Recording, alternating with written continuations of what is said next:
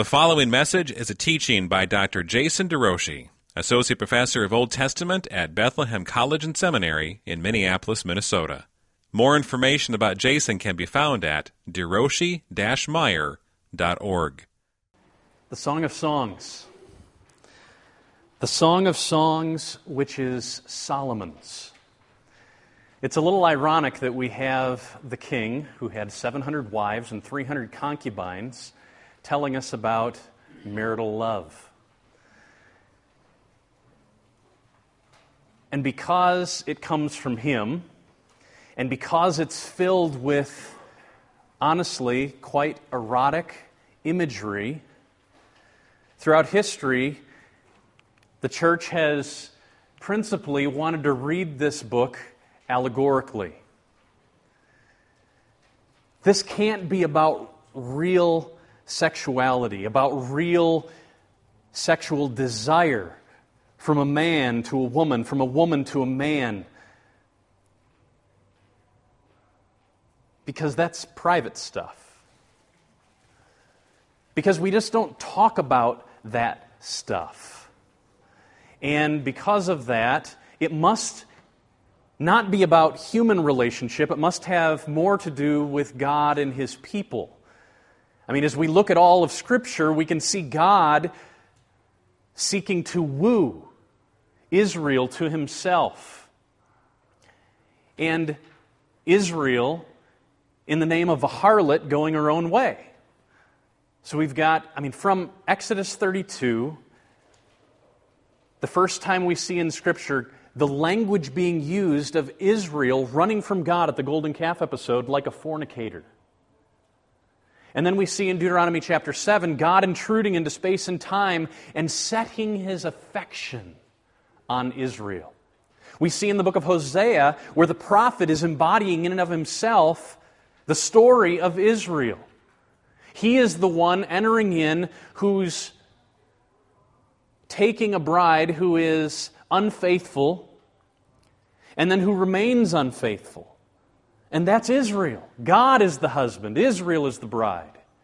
And then we come to Ephesians chapter 5. Husbands, love your wives as Christ loved the church.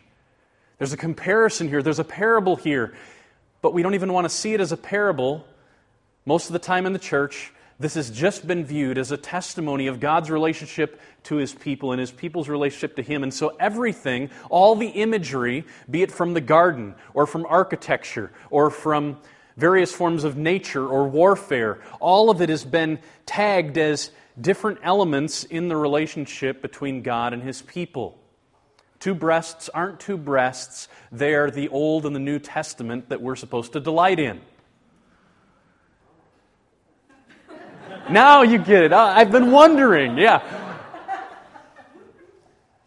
But there's nothing in this book that on the surface suggests we're to read this in an allegorical way. There's nothing that's saying symbolically X represents Y. Rather, it just starts out and it's the songs of Solomon. Let him kiss me with the kisses of his mouth. For your love is better than wine, your anointing oils are fragrant. There's a man and there's a woman and there's a bunch of cheerleaders called the Daughters of Jerusalem that the girl talks to, and she's telling her girlfriends about this man. And the man is declaring to his girl, "You are beautiful, my sister, my bride." And you see something here that looks like it's a real man and a real woman. And I think that's what it is. In fact, most interpreters today view this as a song that was to be sung between a man and a woman. But is it one song or is it many songs? So, along with the allegorical interpretation, before I get there, I just want to say Song of Songs isn't the only place in our Bible that talks like this about a real man and a real woman. Proverbs chapter 5, drink water from your own cistern, says the father to his son. As you grow up and God brings a girl into your life, you focus on her. She's the cistern from which you're to fill up your cup of love. and don't look at anywhere else. Don't look elsewhere. Drink water from your own cistern, flowing water from your own well. Should your springs be scattered abroad, streams of water in the streets? No way. Let them be for yourself alone and not for strangers with you. Let your fountain be blessed and rejoice in the wife of your youth. A lovely deer, a graceful doe. Let her breasts fill you at all times with delight. Be intoxicated always in her love. Right in this part of Proverbs, it's all surrounded by, don't go after the woman of adultery, the wayward woman. Rather, stay focused on the girl that God has given you to be a treasure, a jewel. Here's Paul. Now the Spirit expressly says that in the latter times some will depart from the faith by devoting themselves to deceitful spirits and teachings of demons. What is some of this demonic teaching? Don't have sex and don't eat that kind of food. Paul says, don't go there. Because marriage is a gift. Those who forbid marriage are demonic. Those who say you can't eat this kind of food are demonic. God has created all these things to be received with thanksgiving by those who believe and know the truth. For everything created by God is good when it's used in the right context. And when it's accompanied by the Word of God and prayer. Lyrical interpretation of this book. Allegorical, lyrical just means it's a song. That's what it says. In fact, it's lots of songs, and they're all disconnected. They have no necessary relationship with one another, but it's just like an anthology of love poems. My wife still has the letters that I wrote her every single day of the 4.5 months that I was in Israel right after we got engaged. I don't have all the letters that she wrote me. Maybe she does. I don't know. She says she does. Okay. So that says something different about us, but she's here already, and I know she loves me. But she has these letters that I wrote her, and back then I wasn't the best poet, and I talked in very flowery language, and I'm just expressing to her, what did I call you? I called her my blessing, and I told everybody about that. So in these, so are these songs like that? They're just random instances of expressions of love, and maybe they would be performed on a stage like this. All these different love songs, but they're not necessarily connected. The challenge with that is that we have characters in this story. One's name is Solomon. Here the S, the L, and the M. Solomon. The girl's name is the Shulamite. Here the S, here the L, and the M. Some people think it's just Lady Solomon. But you've got Solomon and his girl, the Shulamite. She calls him my love. No, my beloved, my shepherd. He calls her his love. And then there's the chorus girls. I already told you about them, the daughters of Jerusalem. And the lady in the song, the soprano, tells her girlfriends about her baritone. And not only that, in the beginning of the story, you seem to see this hunger rising in their hearts. Then by the time you get to chapter 4, it seems as though you're in the marriage bed. The wedding night is being consummated. And then from chapters 5 to the end of the story, there's these reflections on growing intimacy. And then at the end of the book, you've got the man harnessing his girl in her arms, and she's just testifying. It's like they're reflecting on a life lived together and the beauty that God has helped them grow together in love. So the interpretation I'm going to propose is that it's more than music. There's a drama going on here. A drama between a man and a woman, and then there's the chorus girls. And it's a drama that could at one level be portrayed on a stage, but at another level you don't want to go there. I'll show you an image a little bit later that somebody tried to draw of the woman in Song of Songs. It is very tasteful. So you have this man who's the beloved, the sopranos, the Shulamite, the chorus girls, and they seem to move from love awakened to love enjoyed to love affirmed.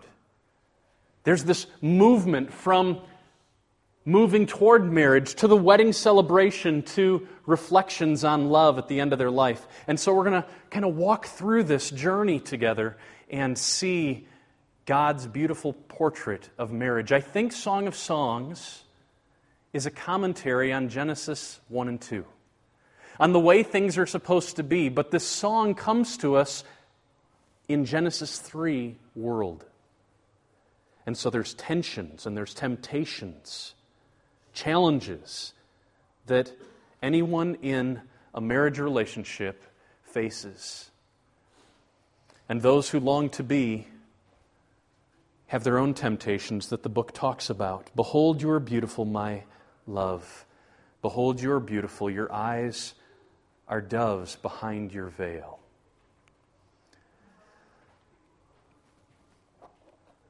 Look with me at chapter 1. The Song of Songs, which is Solomon's. By Song of Songs, when you're thinking about what exactly is that saying, this is the way that Hebrew talks about the superlative. The Holy of Holies means the holiest place among other holy places. The King of Kings and Lord of Lords, meaning that He's the highest of all kings over all other rulers. He's the most valued and most sovereign Lord over all other sovereigns. The Song of Songs, I want to propose, seems to be an ideal portrait of love. I'm not certain that it would have even been sung at any one of Solomon's weddings. I'm not certain that he actually grasped fully what he's testifying to in this book. Could he have experienced it when he had so many other loves in his life? But regardless, it seems to me, most likely by this title, which is Solomon's, the Song of Songs, which is Solomon's, that either Solomon wrote this or he had it called to be written for him. But it's not just a song of love, it's the song of love, as if it's picturing the ideal. And from this, then, we can get an idea of what love is supposed to look like, at least in certain forms. Let's see. Let him kiss me with the kisses of his mouth. She, says she. The ESV has gone through and added some titles for the characters. I'm going to just read for a little bit. Why should he kiss me? For your love is better than wine. Your anointing oils are fragrant. Your name is oil poured out. Therefore virgins love you. They look at you. They say, he's the man. Draw me after you. Let us run. The king has brought me into his chambers. This isn't just a man and a woman. This is a royal wedding. Now the girls sing, we will exult and rejoice in you. We will extol your love more than wine. Rightly do they love you. I am very dark, says the girl, but lovely. O daughters of Jerusalem, she's talking to her friends, like the tents of Kedar, like the curtains of Solomon. Do not gaze at me because I am dark, because the sun has looked upon me. My mother's sons were angry with me. They made me keeper of the vineyards. But my own vineyard I have not kept. Tell me, you whom my soul loves, where you pasture your flock, where you make it lie down at noon. For why should I be like one who veils herself beside the flocks of your companions? I want to be where you are, she's saying. Now the man speaks. If you do not know, O most beautiful among women, follow in the tracks of the flock, and pasture your young goats beside the shepherd's tents. I compare you, my love, to a mare among Pharaoh's chariots. Your cheeks are lovely with ornaments, your neck in strings of jewels. The girls sing, we will make for you ornaments of gold studded with silver. She joins in. While the king was on his couch, My nard gave forth its fragrance. My beloved is to me a sachet of myrrh that lies between my breasts. My beloved is to me a cluster of henna blossoms in the vineyards of En-gedi. The man, behold, you are beautiful, my love. Behold, you are beautiful, your eyes are doves. The girl, behold, you are beautiful, my beloved, truly delightful. Our couch is green, the beams of our house are cedar, our rafters are pine. I am a rose of Sharon, a lily of the valleys. He says, as a lily among brambles, so is my love among the young women. He is a king. That makes her a potential queen. And as a meditation on Genesis 1 and 2, this is so significant. God created them in His image. Male and female, He created them. God blessed them and said, be fruitful, multiply, subdue. Have dominion over the fish of the sea and over the birds of the air. That's rulership language. So the Lord created man in His likeness, in His image. He created him. Adam is the very son of God. God is the sovereign over the universe. That makes Adam a royal heir of the kingdom. And then in Genesis 2, he's portrayed as not only royalty, but as a priest who's going to oversee the temple palace of God called the Garden of Eden. And this palace is supposed to be ever increasing as God's kingdom goes, so that they fill the earth, multiply, and subdue it. So the first couple is being portrayed as a royal couple. And that's the image of Scripture. It makes us different from all other creatures. That we bear in ourselves the very image of God. We are royalty, sons and daughters of the King.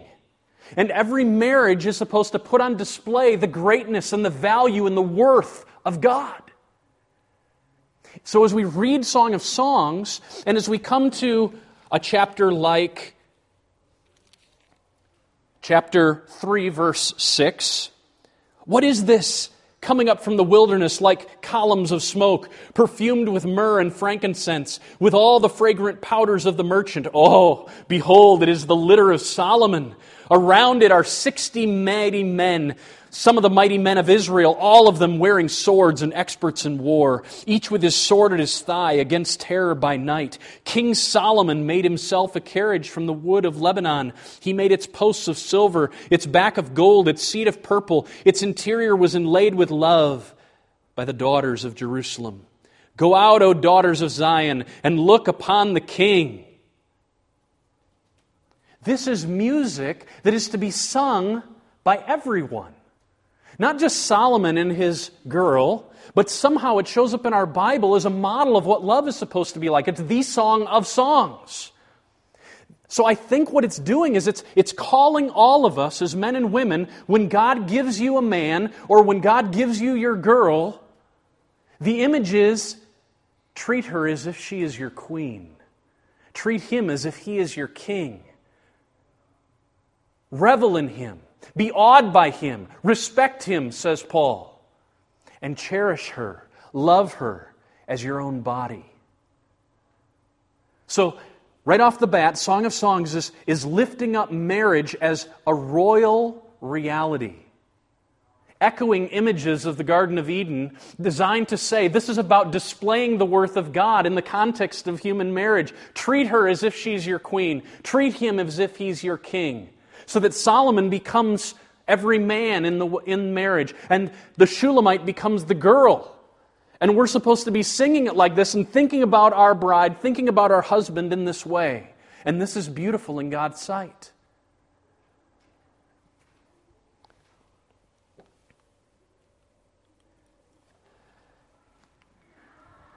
Elsewhere, outside of the book of Proverbs, outside of Song of Songs, usually, statements of beauty are more restrained.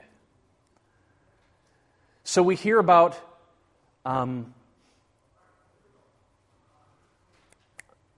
Abigail. Abigail, who's the wife of the bad guy. Anybody help me? What is it? Nabal? Is it Nabal? Okay, so Abigail's the wife of Nabal, and Nabal does some bad things to David. So David wants to kill him, and Abigail, the wife, comes up and says, "My husband's a fool, but please don't kill him." And all it says is, 1 Samuel 25:3, Abigail was beautiful. That's it. 1 Samuel 16:12, David was ruddy and handsome. None of this descriptions like this. It's restrained, the discussions of physical beauty.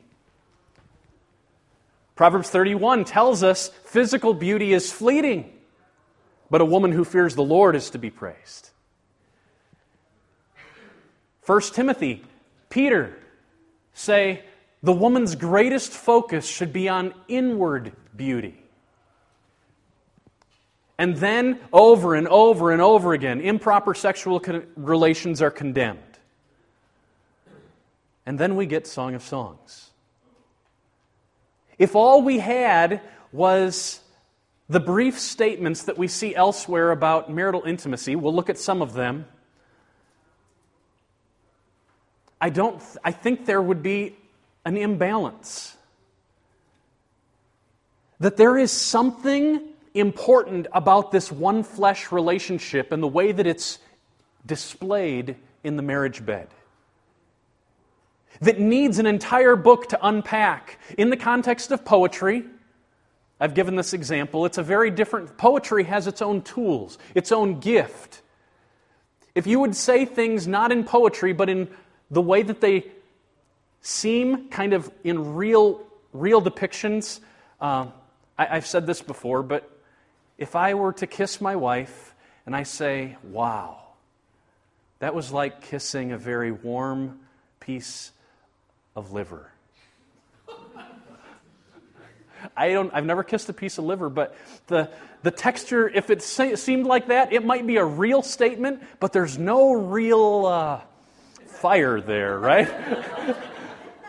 But if I say something like, "Kissing you is like a field of pink blossoms at spring," that does something else. It's a motive. It puts an image in your mind. And Song of Songs talks about love in that way. Songs works with a handful of other passages to highlight how desire for the opposite sex and sexual arousal are good gifts from God. Always understood in a certain context. From the beginning, this kind of sexual desire and love is understood in Song of Songs to only be experienced in the context of marriage. This book, I think, is designed to help guide enjoyment of healthy physical love.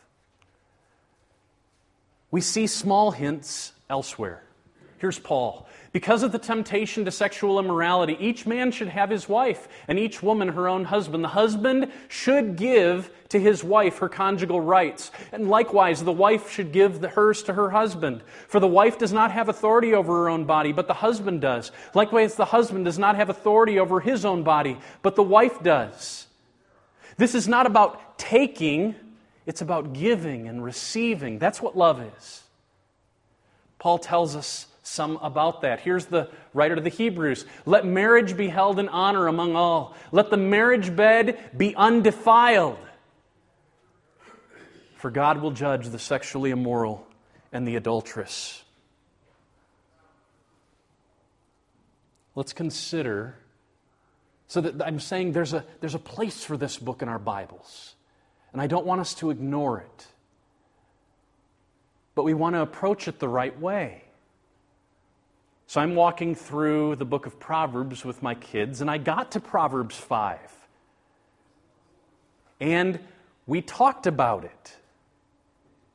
I talked about it with my 5 to 15-year-olds differently than I will talk about it to my son gearing up to go to college. But we walked through it and we celebrated the beauty. This kind of love is for moms and dads to enjoy together, and it's a good thing. And the desires that you feel as you look across the room at that boy you've never talked to, but you think he's really cute, those are God-given, and we can celebrate them. But we need to be patient. Let's consider how to get our hands around this one flesh imagery that's portrayed. Kisses are with the mouth. This isn't just, what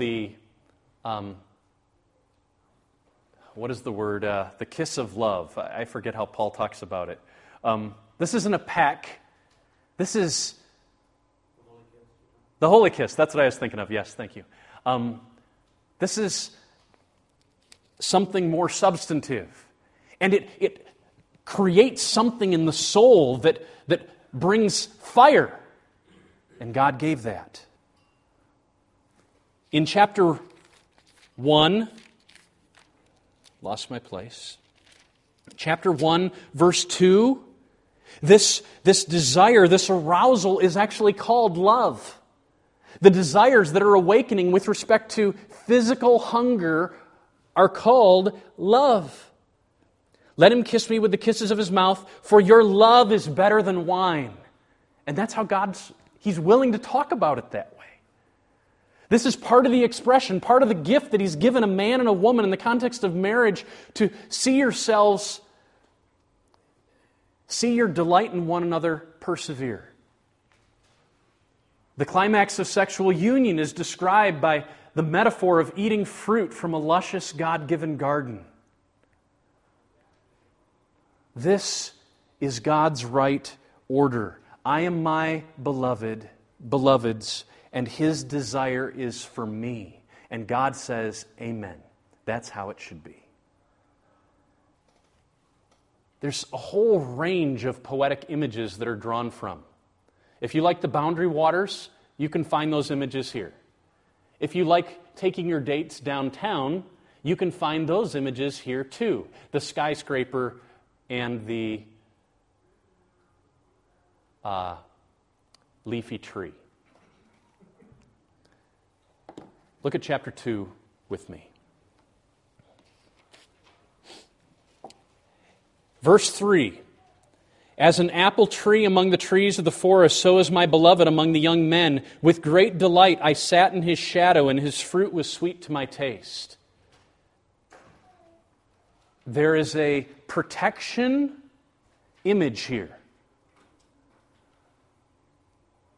I don't know how far to take all the images, and I'm cautious to take them too far, to try to identify what everything is supposed to mean within the context of the marriage bed. It's undefiled as long as it's there, and it's about giving and receiving and not about taking. It's not about objectifying, but about relishing. Then there's beauty there. But there's something here that there's a protection. And then in 2 verse 6, his left hand is under my head, by his right hand he embraces me. She feels secure in his arms. That's how it's supposed to be.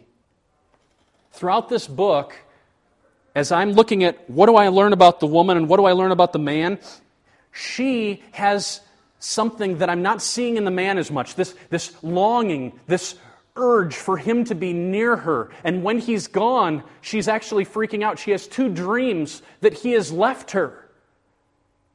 And she's awakened in the night, and at the core she's shaken up because it's so scary to her. It hurts her that he is away on his business trip. She just likes when he's near, and that's a good thing. She talks to her friends about him in very tasteful ways. I already read chapter 3 when she portrays the carriage of Solomon coming in, I think, for his wedding day, and he's surrounded by 60 men with swords on their belts, and he's the king. And she's like, that's my man. That's him. O daughters of Jerusalem, turn your eyes. There he is. Chapter 5, 10 through 16. Look with me there. My beloved, she says to her friends, is radiant, is ruddy. distinguished among 10,000. His head is the finest gold. His locks are wavy, black as a raven. His eyes are like doves beside streams of water, bathed in milk, sitting beside a full pool. His cheeks are like beds of spices, mounds of sweet-smelling herbs. His lips are lilies, dripping liquid myrrh. She's talking to her friends, and then she comes to shock and awe. His arms, this is shock and this is awe. His arms are rods of gold set with jewels. His body is polished ivory, bedecked with sapphires. His legs are alabaster columns. Now all you girls are saying of your husbands, you know, maybe 20, 30, 40, 50 years ago this was him, but somehow you're supposed to be dreaming, thinking, I remember those affections. And I want them to be aroused. And I want to be able to talk to my girlfriends. Notice, this is very tasteful. This isn't talking about sexual intimacy to her girlfriends. She never does that. Nor does he. We're going to see. But she does talk about her man.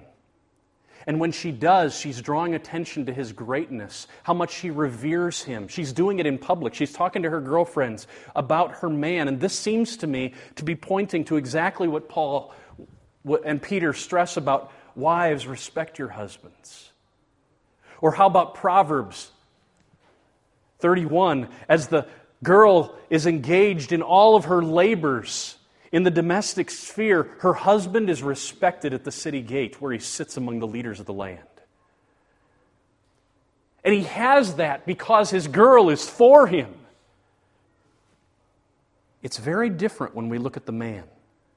Never does the man in this book talk to any of his friends about his girl. And I find this very instructive. Because I don't know how much girls talk about their guy to their friends. But I do hear, especially during my seasons, during my time at Northwestern, it's very easy for young men to begin to talk about girls as if they're objects. Objects that were conquered. The man never does this. Instead, when he talks about the girl's body, he's talking to her and only her. He's expressing something that she longs to hear, that she is a treasure to him, that she matters to him, that I love you. Oh, sure, there's that 20% that I've just got to look over. You, whatever it may be, clean out your ears with your Q-tips and leave the dirty Q-tips on the counter. And I hate that. He's not thinking about that part. He's just reveling in her beauty. He's saying, you are the one that I care for. You are the one that I'm committed to. And he's not exploiting her to his friends. Chapter 6, 4 through 7. You are beautiful as Tirzah, my love. Lovely as Jerusalem. He's going to locations that were renowned for their beauty. Awesome as an army with banners. Turn away your eyes from me, for they just overwhelm me. Stop looking at me. I mean, I'm just getting fired up. Your hair is like a flock of goats leaping down the slopes of Gilead. Your teeth are like flocks of ewes that have come up from their washing. All of them bear twins. Not one among them has lost its young. Your cheeks are like halves of a pomegranate behind your veil. They're just rosy.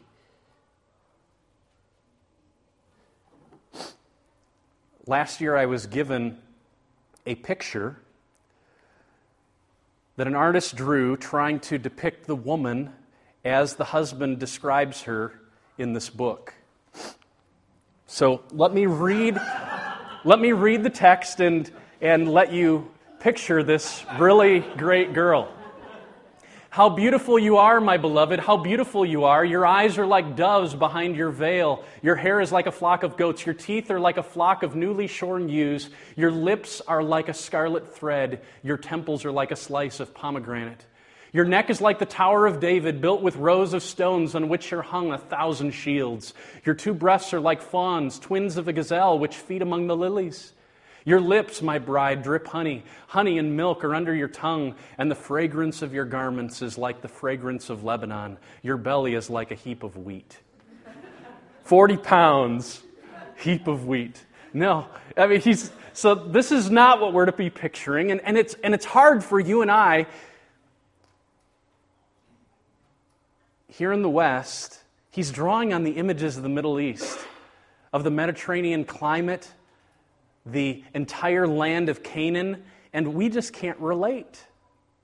And that makes this a difficult book not only to read and get our hands around, to interpret.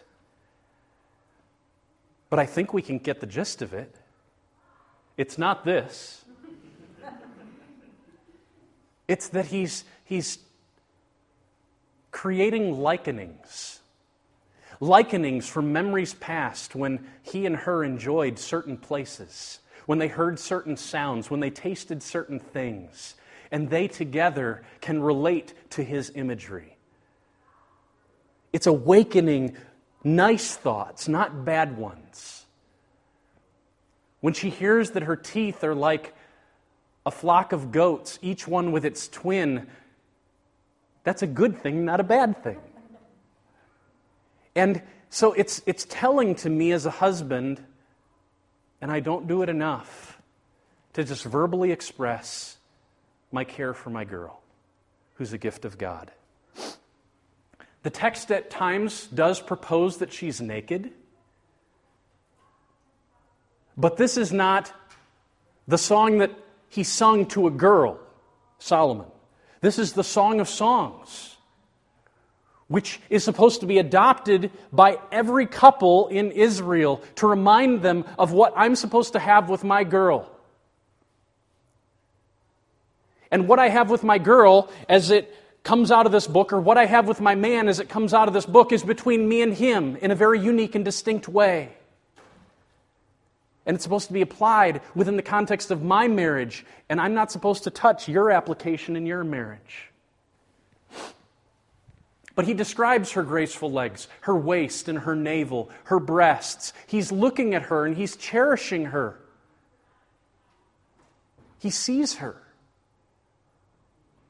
This isn't in the dark.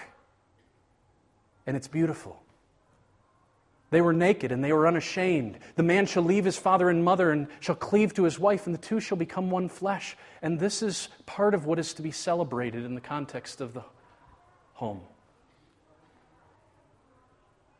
His words are given to the girl as affirmation and love, and there's no allowance in the song for men to exploit their wives in the presence of others or to objectify their wives as a city conquered rather than as a jewel treasured. That's what I see when I see this book. So there's something beautiful here that's to move us as men to cherish our wives, and it's to move you as ladies to respect your husbands in public. It's part of what's to be celebrated, kindling in the fire of love. How beautiful is your love, my sister, my bride. Your shoots are an orchard of pomegranates with all choicest fruits. The message of this book.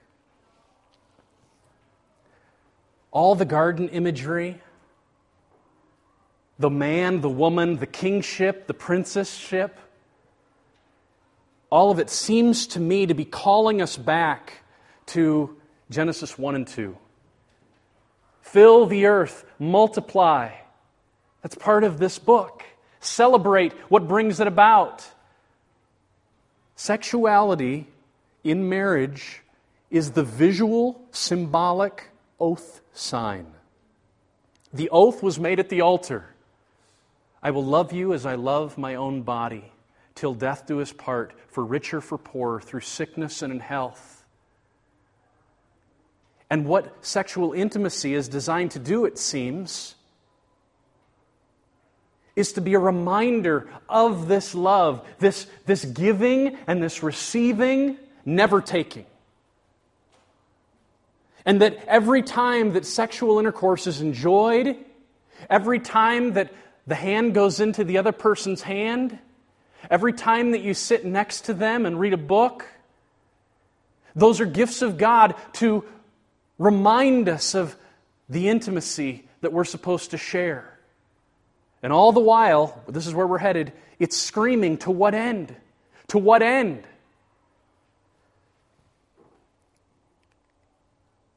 While read in light of Genesis 1 and 2, there's clear evidence in this book that she and he are not living in Genesis 1 and 2.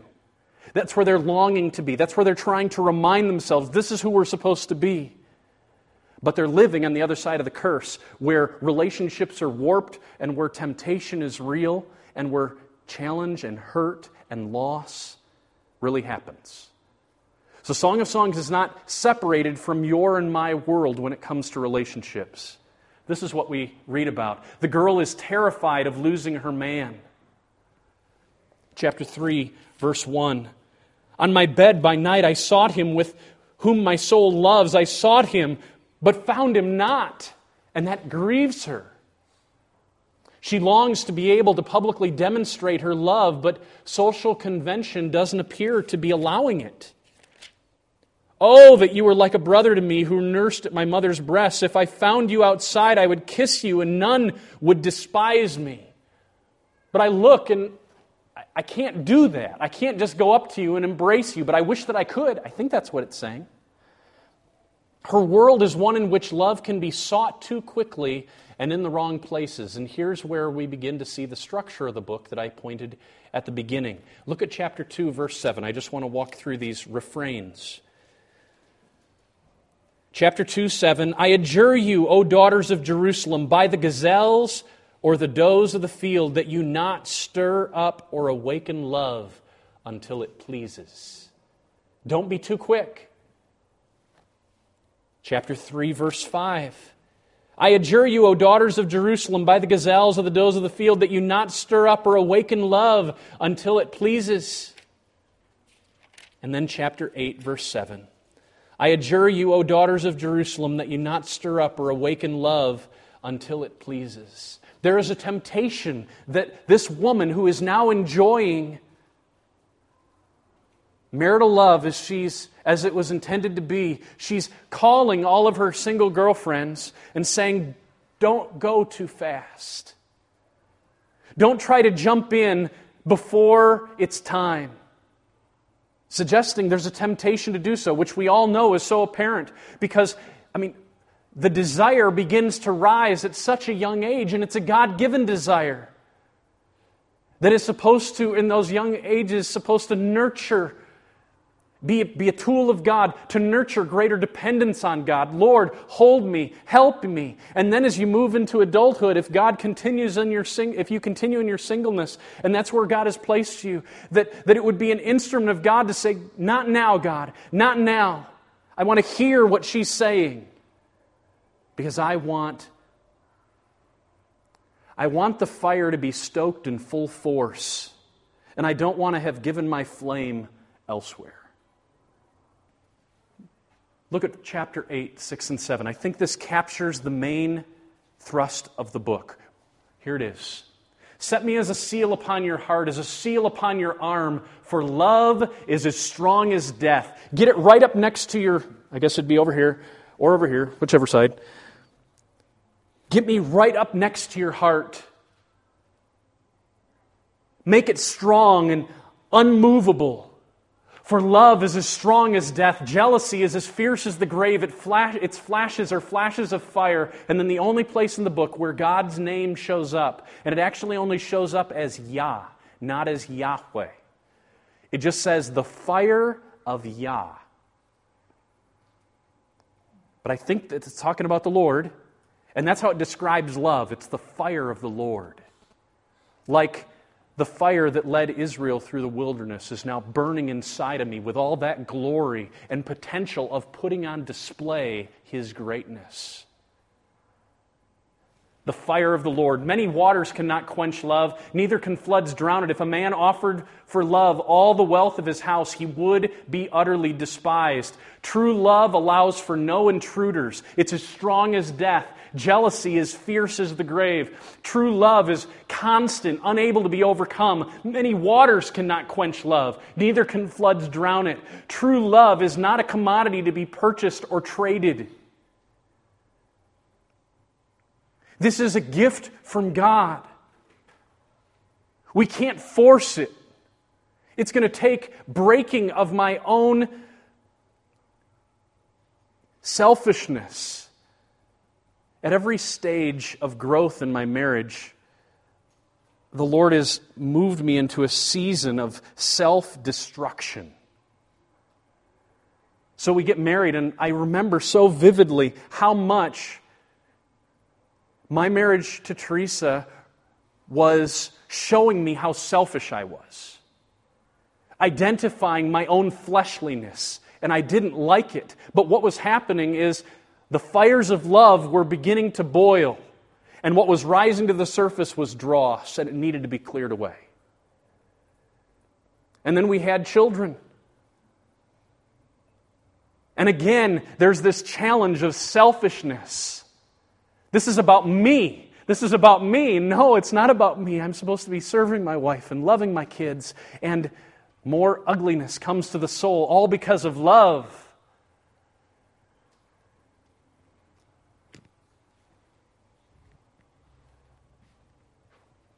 The fire of God, that's how it describes it. We don't want to arouse it or awaken it too soon. The very flame of the Lord, love is God wrought. It's a gift. May we not run from it. What God has brought together, may no man put asunder. But is that it? Is this just a book about the love between a man and a woman? And from the very earliest chapters, we can see the love between a man and a woman, the fire of God, is never just about the man and the woman. There's a unique distinctiveness about marriage putting God on display. Imagers of God, a man and a woman, so that when two imagers equal in their capacity to display the greatness and worth and beauty of God come together, all of a sudden there's something, a higher capacity, a distinct capacity. It's like the light of God, which is shining in each individual as singles, comes together and it gets all the more powerful. A distinct ability to display the greatness of God. And so I step back and I say, is this book at all about that? Is marriage itself being portrayed as a parable within Song of Songs? Not every feature of the woman's body or of the man's body serving as an allegory. That's not where I'm going. But I'm saying, is this relationship, this beauty, this intimacy within this book designed to heighten hope for something more? And I think it is. As I already said, all the way back from the beginning stages of the Pentateuch, God has portrayed His relationship with His people as a marriage. And we come to Jeremiah 31, the New Covenant text. I will make a new covenant with the house of Israel and the house of Judah. Not like the covenant that they broke, those who I brought out of Egypt. Then what does it say? Even though I was a husband to them. I was their husband and they rejected me. But I will make a new covenant with the house of Israel and with the house of Judah. And when we read the Song of Songs, in light of the whole flow of the story, what are they hoping in? Well, back there in the narrative of Kings, when the story ended, and then we moved into the commentary section, the story ended with Israel in exile, separated from their love, separated from their God. They were no longer living in His home called the Promised Land. His presence was no longer near them. because they had rejected their lover, they had rejected their king. But all the while, there's this hope that one day he will return and bring his bride back. Who can hope in that day? Certainly not those who have run from God, certainly not those who treat marriage as if it's something that can be thrown away, who treat relationship as if it doesn't matter. The only ones who can hope in God are those who recognize the weightiness of marriage, who recognize that it is a parable always to the greater one. Now, I want to draw attention to a single passage, and to do so, I'm going to hop over some slides. Here it is. Psalm 45. It's called, in the titles that are given to Psalms, it's called a love song. But when we get inside of Psalm 45, it's just some intriguing parallels. It's a story, it's a love song between the king and his bride. But it seems to me that it was being read prophetically.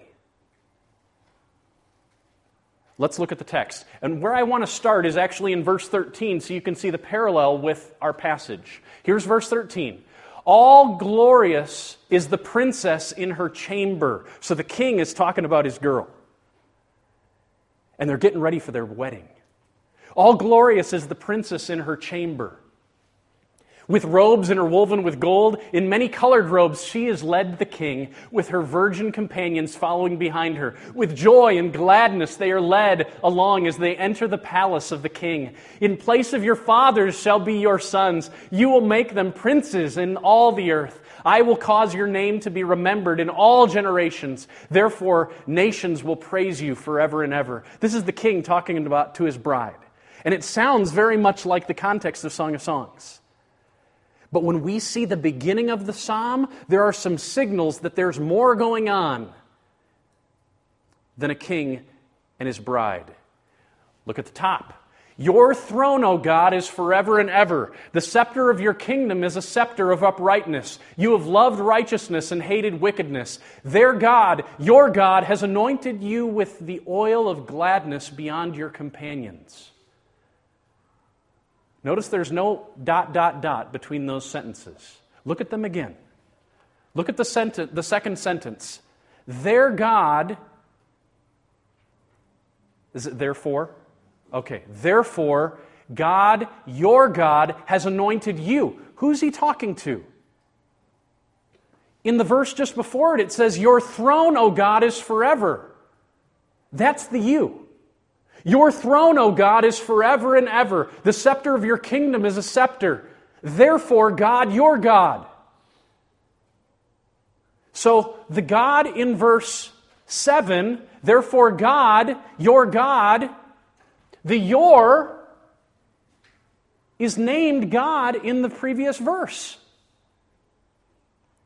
The throne is not the throne of God in heaven. The throne is the throne of God on earth. Can you see that? Your throne, O God, is forever. Replace that with David and it'll make sense. Your throne, O David, is forever. The scepter of your kingdom is a scepter of uprightness. You have loved righteousness and hated wickedness. Therefore, God, your God, David, your God, your David, your God. But the king in verse 6 is being referred to as God. And in Hebrews chapter 1, it says, let me tell you about the Son of God. And it quotes verses 6 and 7 as a reference to the Messiah. Which suggests to me that Psalm 45 was it was written as a prophetic psalm. Pointing ahead to the day when the Messiah would rise and he would be joined to his bride. But we know Jesus never had a wife. Which suggests that already in the days of David, in the days of Solomon, they're singing love music messianically. They're singing, so it sets the stage for us to read Song of Songs, not only as a call to men and women who are married to treat their husband as the king and their bride as the queen, to enter into this sacrificial servant love experience that is celebrated in the context of marriage, but that already Israel's kingship was seen as a pointer, a hope to the ultimate day when the king would rise. And that king would have a bride, and that bride is the church. That you and I read Song of Songs not as the allegory in the way that everybody else did, but as a parable. It's real human marriage, but it's a parable for something greater. And all of the writings are about hope. Hope for that day when the king will come. Hope for those worshiping and waiting on God. Hope for those trusting in God, fearing in God, even when He takes everything away. Hope for those who are seeking to train their children in godliness. Hope for those who are celebrating marriage in the context, celebrating sexual intimacy in the context of marriage, and doing so as a reminder of the ultimate intimacy that will come for those who are faithful. The Song of Songs is a book worth celebrating. And it's operating, it appears to me, on two levels. Nurturing a man's relationship with his girl and a girl's relationship with her man, giving us a lens for understanding how to, in a context that is so anti-God when it comes to sexuality, giving us a lens for how to talk about it purely, how to celebrate it in a God-honoring way. That's one side. And then the other side is to say, as a husband and as a wife, this type of intimacy is also designed to awaken desire for a day beyond our own. A day when the great King of the universe will return, and we as His bride will be joined to Him at the marriage supper of the Lamb, never to be separated, ever. Let's pray. Lord, I thank You for a small book like this. How much I, as a husband, and I'm sure many of these husbands, need to be reminded to cherish our girls verbally. How many of these wives, or those who long to be, need reminders of how to cherish our men verbally. And then, Lord, we praise You that You are the ultimate groom who never fails, who is faithful to those married and to those single, unswerving in Your commitment, ever true in Your love. We long for the day when You will return. For Your glory we pray. Amen. Thank you for listening to this message from the ministry of Dr. Jason DeRouchie, Associate Professor of Old Testament at Bethlehem College and Seminary in Minneapolis, Minnesota. Feel free to make copies of this message to give to others, but please do not charge for these copies or alter their content in any way without written permission from Jason DeRouchie. For more information on Bethlehem College and Seminary, we invite you to visit online at bcsmn.org. For more information on Dr. DeRouchie, visit online at derouchie-meyer.org. Proclaiming the kingdom and treasuring a God who rules, saves, and satisfies through covenant for His glory in Christ.